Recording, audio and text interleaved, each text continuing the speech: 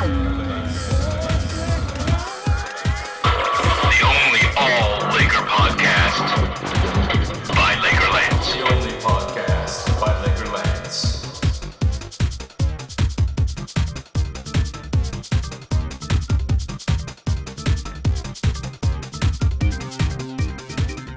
Welcome back to the podcast. Thanks so much for listening.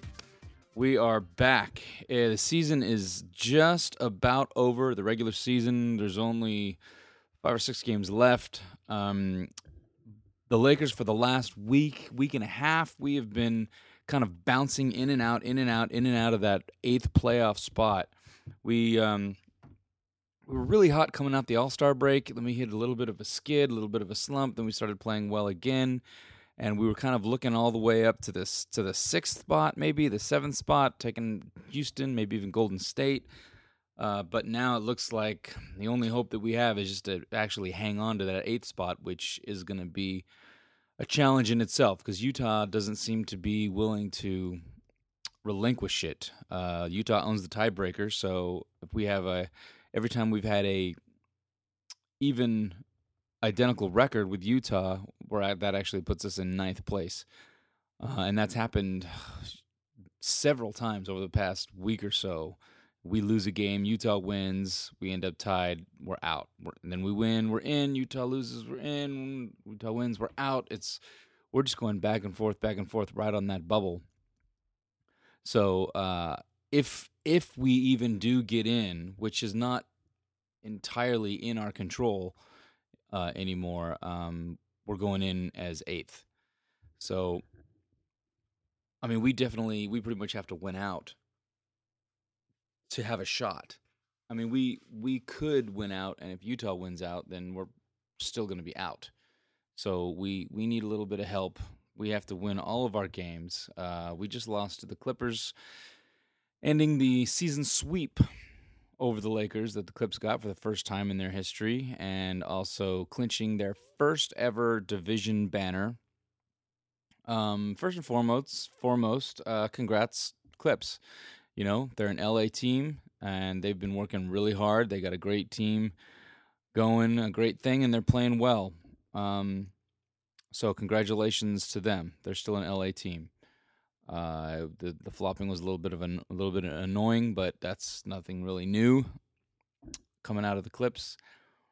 But I mean, that's not their whole game. Obviously, they do play well. They play with lots of energy. They're deep, and they're driven. And they got a bunch of old Lakers on the squad. So that was funny. There was a play in the game where Kobe was going 1-on-2 with Lamar and Matt Barnes, both covering him, and he shot it over. Both of them made this incredible, difficult shot.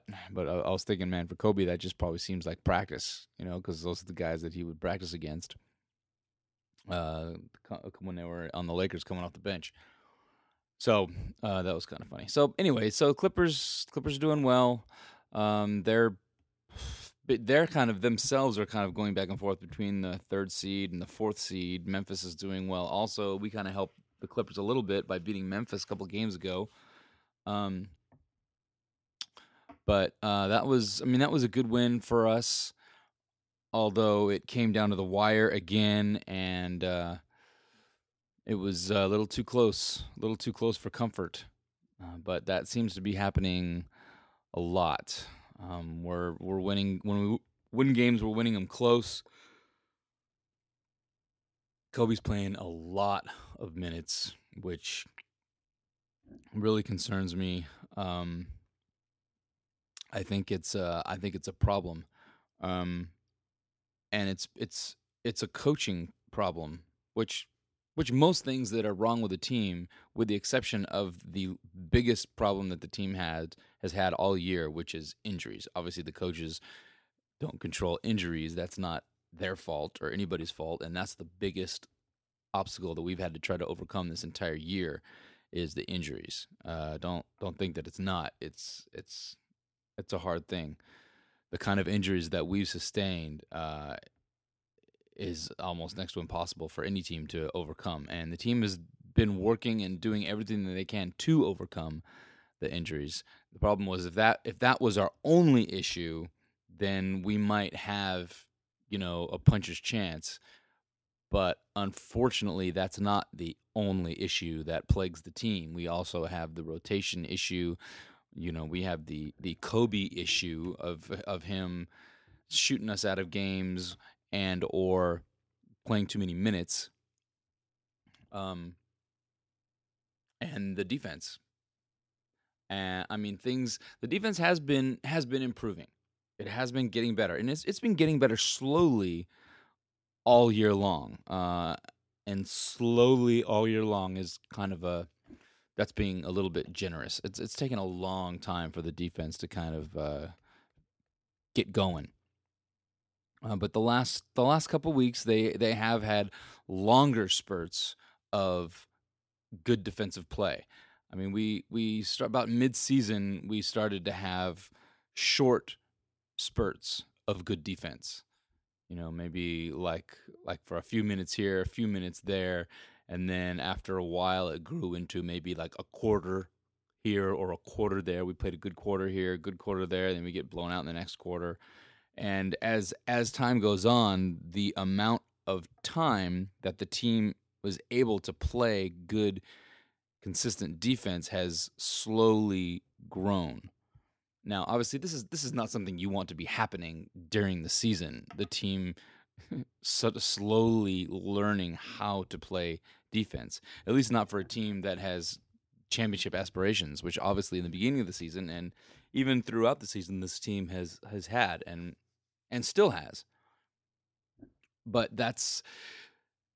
it's really hard to hope to overcome all these issues. If any of these things were into of itself our only issue, then it would be something that could be possibly overcome. If the only issue was the defense, let's say nobody got injured this whole year, everybody was healthy, they still wouldn't have had a defensive plan in the beginning of the year and all that. But let's say that taking all season to slowly learn how to play defense and have the mental consistency to play good defense and the mental toughness, if that was our only issue, then we might be able to be okay.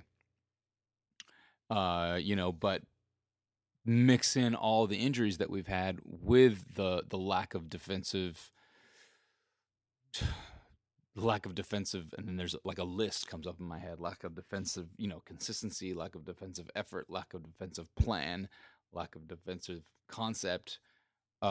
It just go down the line. It's tough. It's tough. I mean, I really feel like the guys are playing hard and really trying. I mean, we as in like the sports media and myself also have really been critical of the team all year about effort. They just don't play with any effort, and I think it's kind of easy to say that. I've mentioned this before too, that it's a little bit, it's kind of lazy actually for me. It's lazy for me to say, oh, there's just no effort.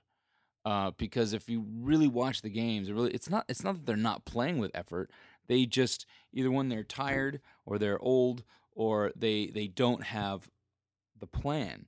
I mean, you can criticize the rotation, and when I say you can criticize the rotation, I don't mean it as in you shouldn't be criticizing the rotation. What I mean to say when I say you can criticize the rotation is you can criticize the rotation. I mean, there's plenty to criticize in terms of the rotations that D'Antoni's been using all year. He has a relatively short bench, which can work. It's not like nobody in the history of basketball has played with a short bench before. It happens all the time. But the problem is that in today's NBA, with so many teams are going small and going fast, that you almost have to have a long bench just to keep up with the amount of athleticism that teams are playing with. And if you try to fight that with a team that has a short bench and that team is on the older side, which we are, it makes it really difficult to do. So you say, okay, well, why do we have such a short bench? Why is D'Antoni only playing a certain amount of players? Why doesn't he ever play Devin? Why doesn't he play Darius? Why doesn't he play Sacre? Why doesn't he play Duhan anymore? And he's kind of said it straight up. He doesn't trust them. He says he's playing the guys who he trusts. And I talked about this on the last podcast too. He's pretty much written those guys off. So he doesn't trust them. Maybe they're not picking up the scheme fast enough, or they're not playing hard enough in practice, or whatever criteria he has for not trusting them. My question is, what is happening in practice? Are you trying to coach and teach those guys in practice and they're just not getting it? Or what my fear is, and what I would bank on is happening, that D'Antoni has written those guys off in practice also. He's probably just working with the guys that he thinks are going to play, and then the other guys can kind of do what they want. So which means once you get on that, in that, quote, doghouse, unquote, Mike D'Antoni's doghouse, you're probably not going to get out because you don't have a shot.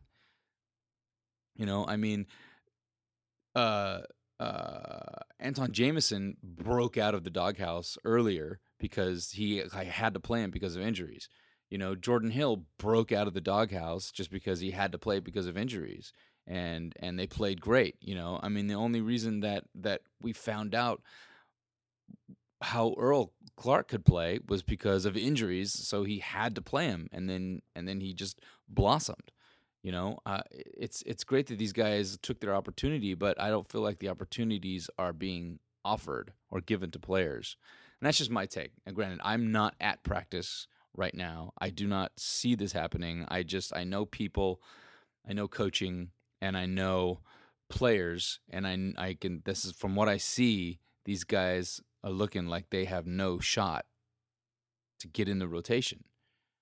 Obviously, as a professional, you always keep yourself ready, and you be ready, and you keep working, and you keep staying in the gym, so that if your number is called, you're ready to go. And that's happening on the team. It's not like that doesn't happen on the Lakers. That's happening on the team, definitely, because that's exactly what happened with Jordan, and that's what happened with Earl, and it happened with Anton Jameson also. Even though he was brought in to do a specific thing, and then he found himself on the bench. But anyway, so there's the rotation. That's the problem. And again, the rotation and injuries are not mutually exclusive either, because one affects the other.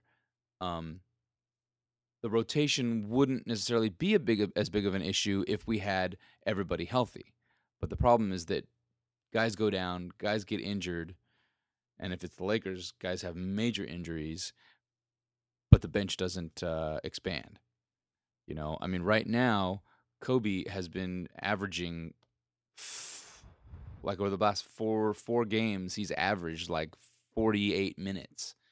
He's played, in the last 4 games, he's played like what? It was like 47, 43, 48, and 47 minutes.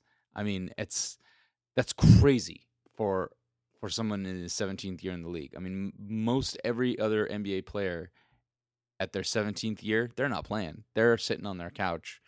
They're not in there, and if they are, they're definitely not playing those kind of minutes.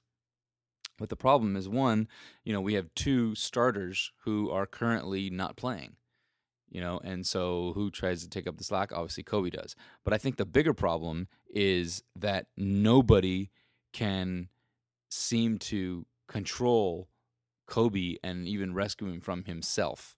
Okay, Kobe is a guy. Obviously, he's the highest paid player in the league. Okay, and he plays like it, and he works like it. He will never take himself out of a game. He'll always tell you he's ready to go. If he's injured, he will stay up all night long to treat the injury and get back. He had a severe ankle sprain, in his ankle, and he was back within 2 games. And nobody ever talks about it again. It's not like it's healed. Ankle sprains don't heal that fast. It's not healed. He's playing through it. He's had like 4 or 5 different significant injuries like that this season, and we talk about it right as they happen, and then he comes back and plays, and then everybody just forgets about it.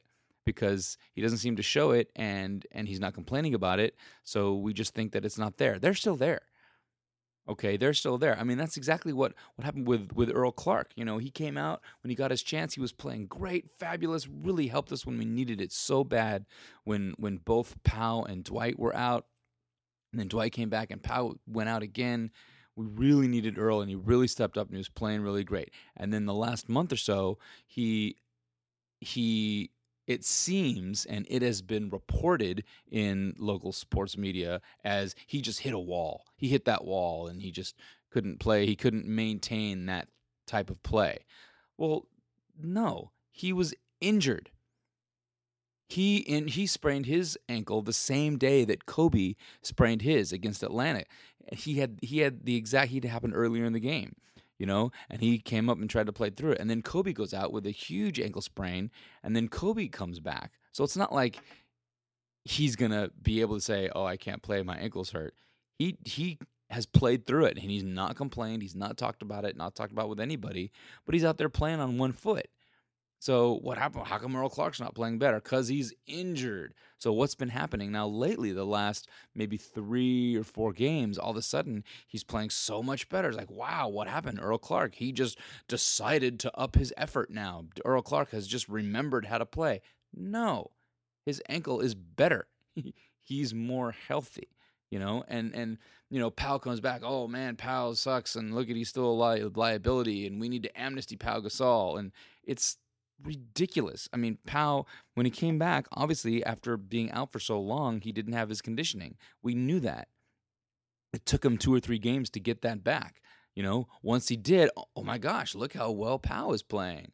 Wow, I can't believe it. Wow, Powell has just decided to suddenly play better. No, he's getting healthy. Why is all of a sudden Dwight Howard, after the All-Star break, has all of a sudden started to play better? Wow, Dwight must have just had a come-to-Jesus moment, and he had to, you know, he decided to all of a sudden start playing well again. No, he's getting healthy. It's everything. I mean, these guys are professional athletes. They're not accountants, okay? The only thing they have is their body and their mind, and if their body's not right, there's not much you can do about it. So I'm not really blaming effort anymore. It's all health. Once the more healthy they are, the better they play, and that's been happening, you know. And I think they play hard. They're not young, you know. I mean, Meta's up there, Powell's up there, Kobe's up there, Jameson is up there. I mean, the only really young guy and Nash obviously is up there. The only young guy we have on the entire starting lineup is Dwight, you know, who's dealing with you know, back surgery and a torn labrum in his shoulder. So we're not, you know, like Oklahoma City Thunder, whose average age of the team is 24, and the same starting 5 have been playing together for, I think it's over 100 games now. The same starting 5 for over 100 games. Just think about that. The same starting 5 for 100 games in a row. Like, nobody's gotten injured. Nobody's gotten hurt. They have the chemistry. They have the youth. They have the talent. So is it a big surprise? Should it be a big surprise how good they are? Of course not. No. How can anybody compete with that? You know, how many games have our starting 5 played together this season? I think, without exaggeration, I think I can count them on my 2 hands. The amount of games that our starting 5 have all played together, have all started the game together. And here you go. How many games in a row have our starting 5 played together? You could probably count that on one hand. One hand. Okay? That's crazy. That's ridiculous. So it's like, in the very beginning of the season, when the season started, and I said, you know, what's it gonna come down to this season? I said it's gonna come down to health, you know, and unfortunately, it has just kicked our ass. Health and injuries, you know, and the guys are fighting through it. I mean, Kobe obviously is fighting through injuries. Earl is fighting through injuries. Dwight just decided to stop complaining about his injury and making sure everybody knew that he was injured and just started playing. He immediately started playing better once he did that. And then once he actually started feeling better and his back started getting better and better and better, his play also kept getting better and better and better and better. And when his conditioning got better, his play got better and better and better. So the guys are fighting. They're fighting through it. It's just I don't know if it's enough. Will we be healthy enough? I mean, we're coming into the very last stretch of the season, the last final 5 games, where we need to be putting everything together, getting hot as a team to bust into the playoffs and make some noise. And what's the reality? We still have 2 starters out. We have 2 starters out and only 5 games left. I mean, Meta World Peace is doing everything under the sun, but like with the exception of, or maybe not with the exception of making a deal with the devil, going to the Zoltan machine and going young again or something. But he's doing whatever he's doing. He's like ready to play. He had knee surgery for a torn meniscus in his knee. Minimum 6 weeks. Minimum. It hasn't even been half that. And he's about 90% chance he's going to play the next game. That's nuts. That's ridiculous. But he's doing it. They said the only thing keeping a player out after surgery is swelling. Right, Andrew? But supposedly, MWP he's not having any swelling. He's already been running on a treadmill. He's doing 3-on-3s. He says, according to him, he was ready to play 3 games ago. But chances are he's got an 80 to 90% chance that he's going to play the next game. That's ridiculous. These guys are doing everything that they can to sacrifice their bodies and be ready to get out there and play. Maybe because they know that if they don't, we're screwed, because it's not like D'Antoni's going to go to the bench. It's not like he's going to give Devin Ebanks a shot. I mean, he was starting last year a bunch of games, but he's not going to get a shot. We're going to get no help from there, so we've got to do it. And that's what they're doing. So it's tough. Steve Nash is the other injured starter, and he's probably still out. He's been out for over a week now because of his hip and back problems. And before he was out, he actually started to play 2 games and ended up going out within minutes. So, we don't have that right now. I mean, Kobe's kind of been playing point guard anyway, but without Nash and without Meta, Kobe's playing ridiculous minutes because he believes that he has to. And I'm not saying he's wrong. I'm not saying he's wrong at all, but he believes that he has to play those minutes for us to have a chance because of the injuries that we had and because of the short bench that we all know that we have. And what is D'Antoni doing about it? Nothing. Because D'Antoni has no control over Kobe. No control. And it's not like Kobe's being like a diva or prima donna or like when LeBron was in Cleveland under Mike Brown, like dictating how long the team was going to stay in the hotel in a certain city or when practice is going to be. I'm not talking about that. It's not that. I'm talking about his on the court. D'Antoni, his method for maintaining Kobe's minutes is we ask Kobe, are you tired? Well, it's Kobe Bryant, all right? What do you think he's going to say? What do you think he's going to say? Of course, no, I'm not tired. And you watch it. You watch the game. You see him out there. He's dying practically. He's so... Are you tired? No, I'm good. And so he doesn't take him out. D'Antoni doesn't have the balls or the credibility, but mostly he doesn't have the balls to just sit him down. Sit him down. And maybe he might argue with him. Well, yeah, maybe he will. But dude, you're going to run your best horse right into the ground.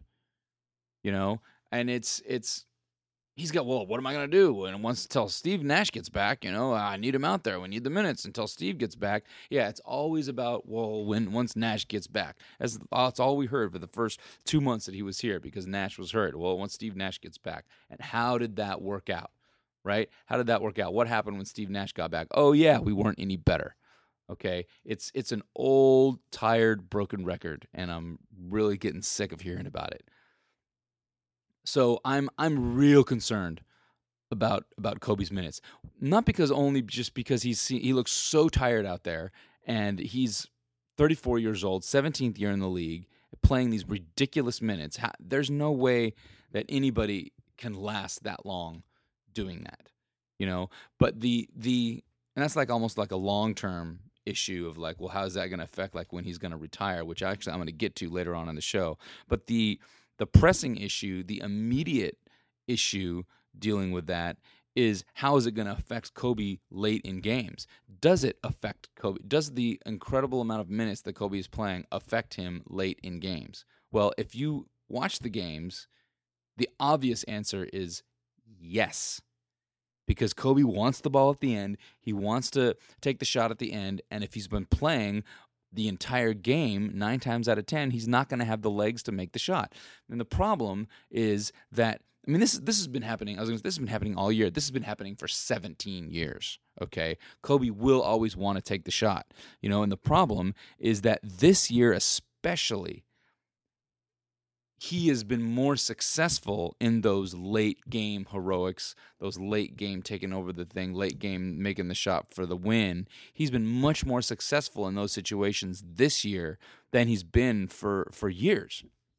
Years before, he's always taken the shots, but for somebody who watches every game and has for years and years and years, it always feels like the times that Kobe takes the last shot and misses are far greater than the time that he takes the last shot and wins. But the problem is that he's been much more successful this year, so obviously he thinks he can do it. He knows he can do it. Well, why does he know he can do it? Because he can do it, and he has done it. And the whole team knows that he can do it, and the whole team knows he has done it. And so everybody just kind of lets it happen. Like the last game when Kobe was so gassed at the end and he was still out there, still working, still trying. This is another reason why I say the problem is not the effort. He's still out there trying, giving everything that he has to finish the game. And every time anybody got the ball, what happens? They throw it right to Kobe. Anybody gets the ball, throw it right to Kobe. And Kobe hangs on to it and goes ISO and takes a contested shot. And then which he can do. But if he's playing the entire game, and has tired legs, most of the time it's not going to happen. And lately, that's what's been happening, And now, is it Kobe's fault for trying to win the game? Is it Kobe's fault for trying to do everything that he can? No. Should Kobe pass more in those situations? Yes. Yes, of course he should. Who's forcing him or even telling him to do that? Nobody. Nobody at all. The coaches definitely are not telling him because they won't tell him anything for whatever reason. But that's not happening. So Kobe's going to run himself right into the ground because he feels that he has to. Because one, the coaches aren't stopping him from doing it. The coaches aren't relegating his minutes. But the worst problem, I think, is that the coaching staff is not okay, fine. You say, okay, you can't really coach Kobe Bryant because he's so good. He's a Hall of Famer. He can do amazing, miraculous things. He can do things that other players can't even do. He's always going to give his whole heart and soul in there for the team and for the win. How can you stop that? Okay, you can argue that. So what do you do? If that's the case, if that's your problem, what do you do? Well, you should be putting all that attention and energy into that you're not able to coach Kobe Bryant and coach the rest of the team. Coach everybody else. Get everybody else. When Kobe gets the ball, move, cut, get open. But no.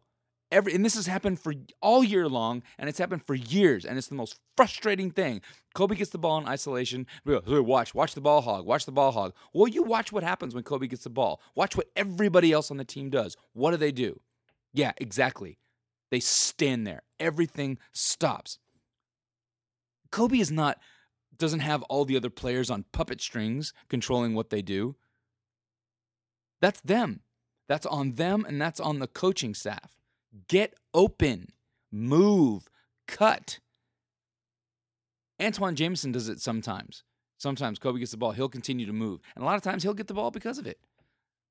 But move your feet. Kobe gets the ball. Everybody stops. and stands around the perimeter. I mean, you see it every single game, play after play, game after game. You see it, you watch the next time. The game's on the line. Kobe gets the ball. What does everybody else do? They just stand on the edge of the perimeter with a guy in front of him. What's he going to do? What is he supposed to do? Pass to you? You're standing on the edge of the perimeter, covered. He's going to pass to you. Give me a break. Coach the team. I'm still. I try, people. I really do.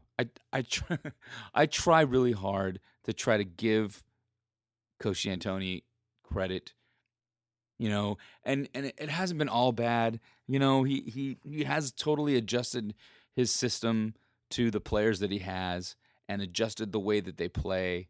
Or maybe he's just seceded the fact that he has no control of the team and they're going to play how they want. And they're not going to play his system. So he might as well let them do what they want and try to make that better. But even if that's the case, I mean, that takes a little bit of wisdom and intelligence just to do that.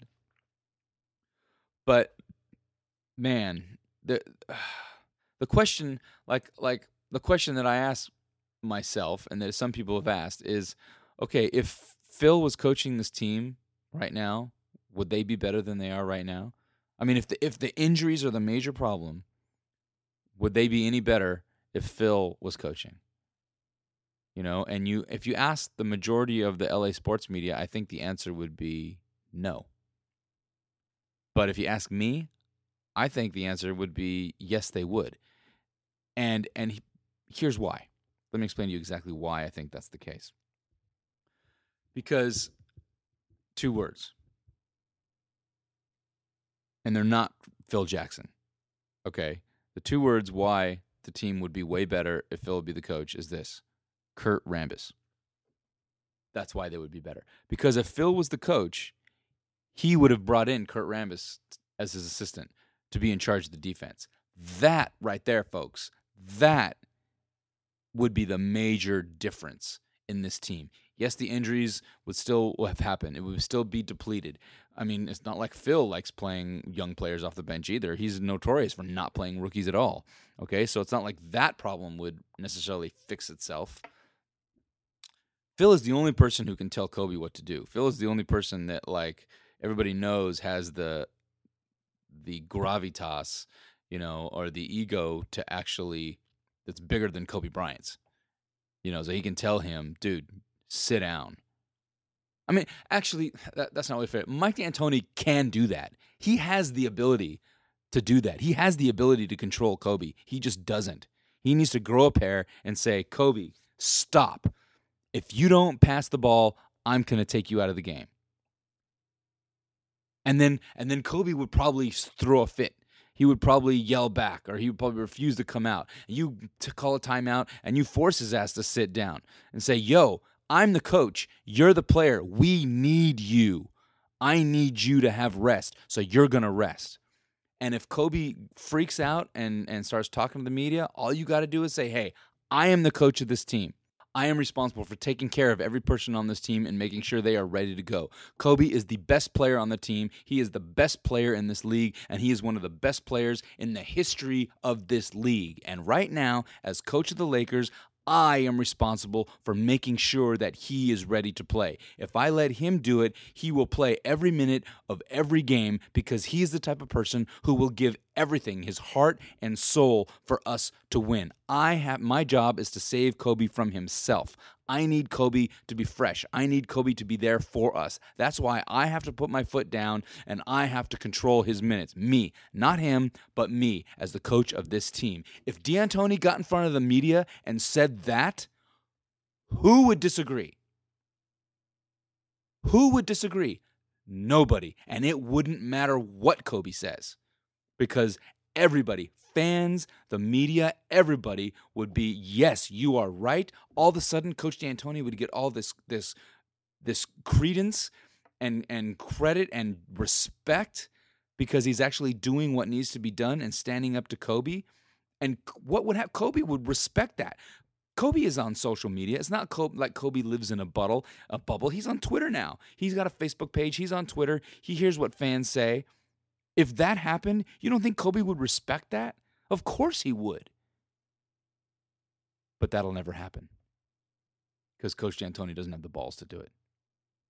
And unfortunately, not many people do. There's only one person in the world, really, who has the balls to do that and the position, and that's Phil Jackson. Now, it's not like, well, Phil is such a hugely better coach than Mike D'Antoni so the Lakers would be also that much better. That's not the case. That's not what it is. I mean, sure, you could argue he's a better coach. I mean, obviously he has a better record. He has much more rings, 11-1, but it's not just that. It's what does he bring with him to the table? You know, he brings his own ego to the table. And even more importantly, he brings his own assistant coaches who actually know how to teach, implement, and maintain a defensive strategy and consistency. That is why this team would be better right now. And that is why we are in danger of, let's say, if the team doesn't make the playoffs, or let's say if we lose in the first round and get blown out. Let's say Jim Buss actually steps up to the plate, himself grows some balls, and fires Mike D'Antoni and brings in Phil Jackson. That is a long shot, people, let me tell you. But if it happens and we end up having not one, not two, but $3 million coaches on the payroll at the same time, which is exactly what would happen if we brought Phil in and fired Mike D'Antoni, because Mike D'Antoni has a contract, just like Mike Brown does, a multi-year, multi-million-dollar contract. You can't just fire him and that means you don't have to pay him. You still have to pay him. So you're going to be hired. You're going to bring in Phil Jackson, pay him multi-million-dollar contract. Then you're still paying Mike D'Antoni, paying him multi-million dollars, and you're still paying Mike Brown, paying him multi-million dollars on with the team with the highest team player payroll in the league. To do something like that takes balls. That takes confidence. That takes, I don't care what anybody says. I don't care what it costs. I don't care what it takes. I'm going to win. Now, does Jim have that in him? Jim Buss? I don't know. I think Jim wants to win, definitely. I think he wants to do what's right for the team. I do believe that. But it takes a certain type of, I don't mean to keep being, on this podcast, but it takes a certain amount of balls to do that. Obviously, Jerry West had that. He would do that. I don't know if Jim will do that. If he has, it takes a lot of confidence. I should just say confidence. It takes confidence to do that. But that's what needs to be done. I mean, there's a shortcut. There's a shortcut where you can get away with not hiring Phil and still improve the team, and that's hire Kurt Rambis.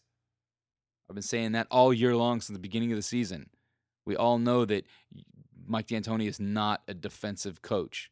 That's not his forte. It's not his strong suit. We knew that going in. Kurt is right here in LA, would love to come back and coach the team. Why would you not just hire Kurt Rambis? Just do that, and the team will be infinitely better. The team's going to be infinitely better next year regardless. Even if D'Antoni stays, they're going to be infinitely better. Why? Because they will be healthy. Dwight will be healthy. Powell will be healthy. Yeah, everybody will be a year older, but the more important thing is they will be healthy. Will they be able to play defense? That is the question. That is the real question. And that's a question that I'm not confident in with this current coaching staff. So they could get it done if they just bring in Kurt Rambis. But if they fire D'Antoni and bring in Phil Jackson, the one thing that guarantees is we bring in Kurt Rambis. Okay, and that's the key to me. That's the key because the team can score. This team can play offense. Offense has never been the problem with the Lakers, ever. It's always been the inconsistent defense. And you want to see a Laker team? You want to see a Laker team playing good team, aggressive defense? You go back and watch Game 7 of the 2010 Finals. Game 7, Boston versus LA.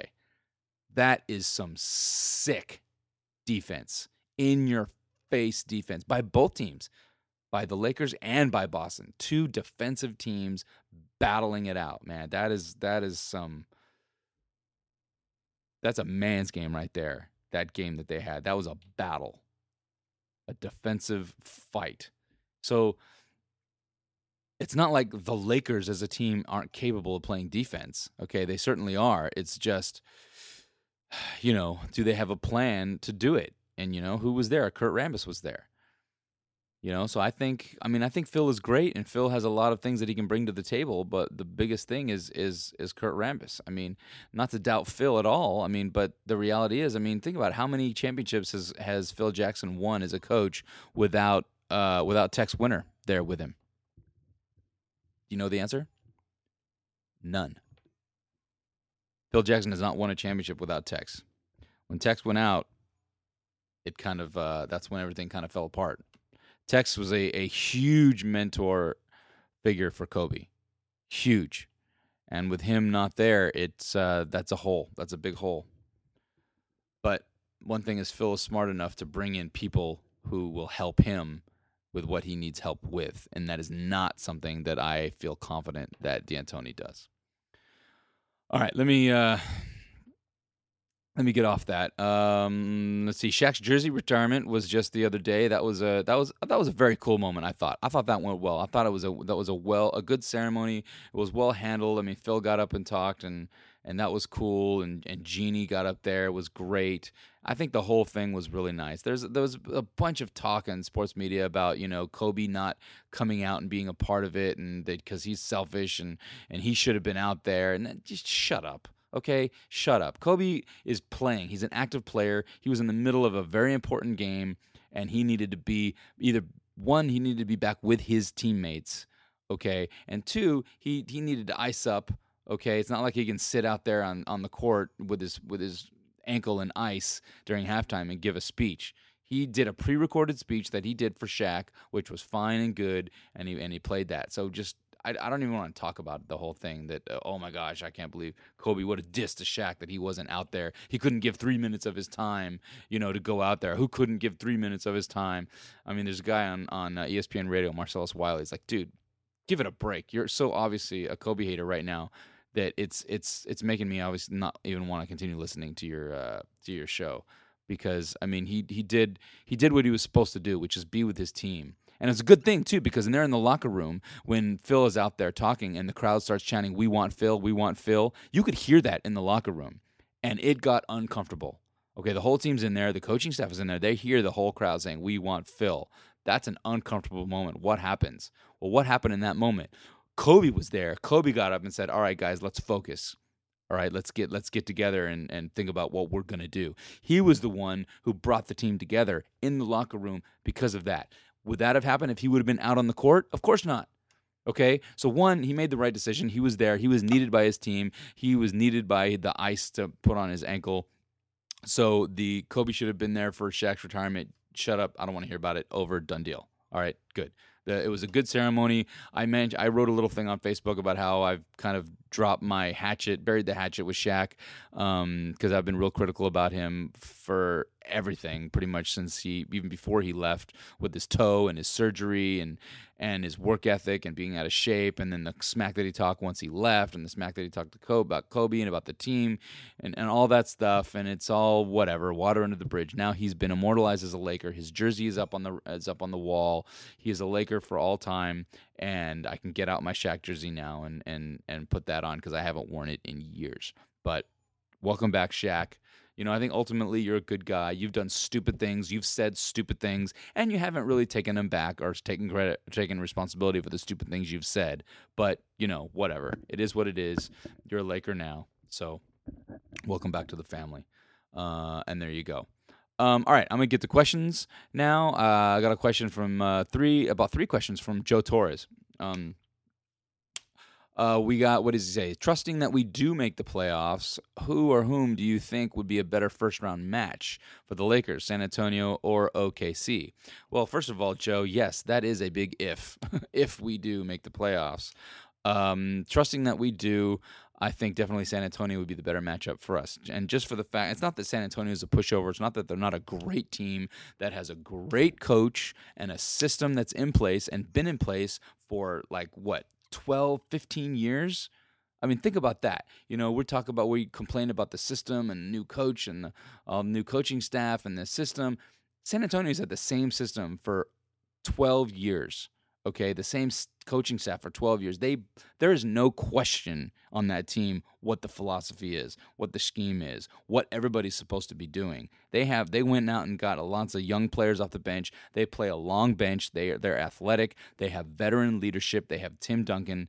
They're a good team. The reason that I say I'd rather have San Antonio is because right now Manu Ginobili is out.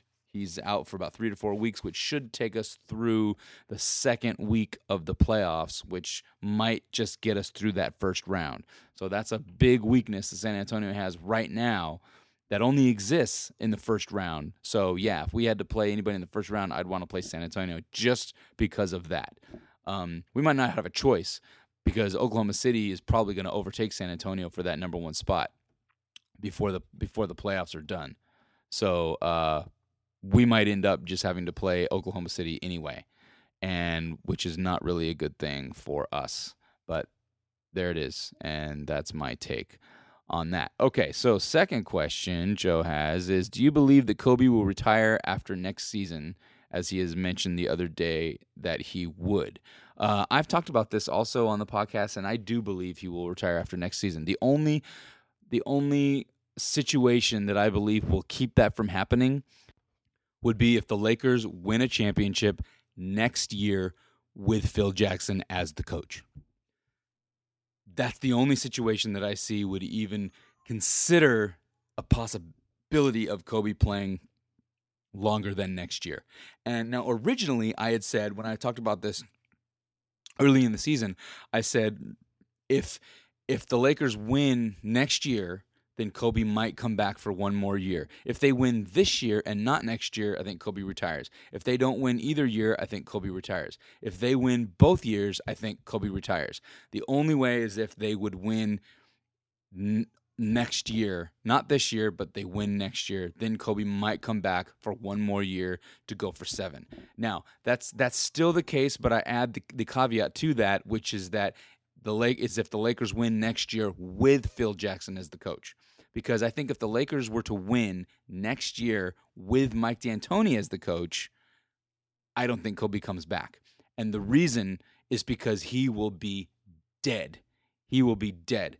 The way, as much as Mike D'Antoni runs Kobe and plays him and allows him to play so many minutes, there's no way he'll want to keep doing that. Even if they win a title next year, if it's Mike D'Antoni, that means that Kobe is going to be playing ridiculous, stupid minutes because he doesn't have the balls to put him down and to rest him, and that there's no way that Kobe will come back for another year. I mean, the amount of work that it takes, first of all, in the offseason, for him to prepare himself, his body at this age, to compete at the highest level, and then the amount of work that it takes during the season to just maintain that, it's crazy. It's ridiculous. And people don't realize how much it is. And there's no way he'll do it for another year to go through all that work. The only way is if he could actually, if his minutes were regulated and his role maybe was slightly regulated, going back into that third year, like the team is just popping, this championship team that isn't dependent on Kobe to win. And Kobe becomes the X factor of the team, the X factor that we all envisioned he would be this year because of the personnel that we had, but because of all the slew of injuries and the bad and inconsistent play we've had, Kobe has not been the X factor. He's been the only factor that's kept us into games and kept the season afloat. So if that continues to happen, and if it continues to happen next year under Mike D'Antoni, even if we win the championship, I tell you, Kobe will not come back, and he will retire after next year, guaranteed. That's my take. Last question. We usually retire Hall of Famers jerseys, but do you believe they will or should retire Derek Fisher's? Okay, that's a great question, Joe. Now, do I believe they should retire Derek Fisher's jersey? I could argue that. I could argue that. I could totally argue that you should retire Derek's jersey up in the rafters. Derek has won 5 championships as a Laker, and that's legit. And he's been there with Kobe the whole time, and that's a very impressive thing. Do I believe they will retire Derek Fisher's number? No way. That's not happening. It's not happening, and I'll tell you why. I can tell you why the Lakers will not retire Derek Fisher's number in 2 words. Michael Cooper. Okay, Michael Cooper played for the Lakers in the 80s, played for Showtime, but it was a huge integral part in the success of that team. Michael Cooper won 5 championships as a Laker. Is Michael Cooper's jersey retired up on the rafters? No, it's not. Is Michael Cooper going to go into the Hall of Fame? Probably not. Is Derek Fisher going to go into the Hall of Fame? Probably not. That answers your question right there. There's no way that Derek Fisher's jersey is going to go up if they didn't retire Michael Cooper's jersey. Now, if I go back and say, well, I think maybe I could argue that they should retire Derek Fisher's jersey. Would I also argue that they should retire Michael Cooper's jersey? Yes, of course. Definitely. Without a doubt. So that's my story. That's how I feel about that. All right, so I'm going to wrap this up. I'm sorry about the levels here. I set the levels before I started the podcast, but I think I've gotten a little excited during this one, and I might have, if I caused you to have to turn down your iPod, radio, whatever your listening device is, I apologize for that. I tend to get excited sometimes and maybe talk a little bit louder than I should. But anyway, with that, thanks for listening, and please, those of you who are out there who are contributing to on the Facebook page, Joe and all you guys like that, Ramiro, Kenny, Gabe, all you guys, Pedro, continue to do it. Continue to give me your input. Continue to give me your questions. If you're not on the Facebook page, come over, give us a like on there. Ask Laker Lance at Facebook. You can also find us Ask Laker Lance on Twitter, and you can contribute that way too. Give me your questions. I'll talk about it on the podcast. And here we go. Let's continue to support the team. This is the final stretch, right? Hopefully we'll get in, and if we get in, hopefully we can make some noise. But no matter what, I know we're upset. I've been upset about what's happening and the coaching and this and that, but we still got to get out there and support the team, all right? Let's support the team. Win or lose, live or die, go Lakers.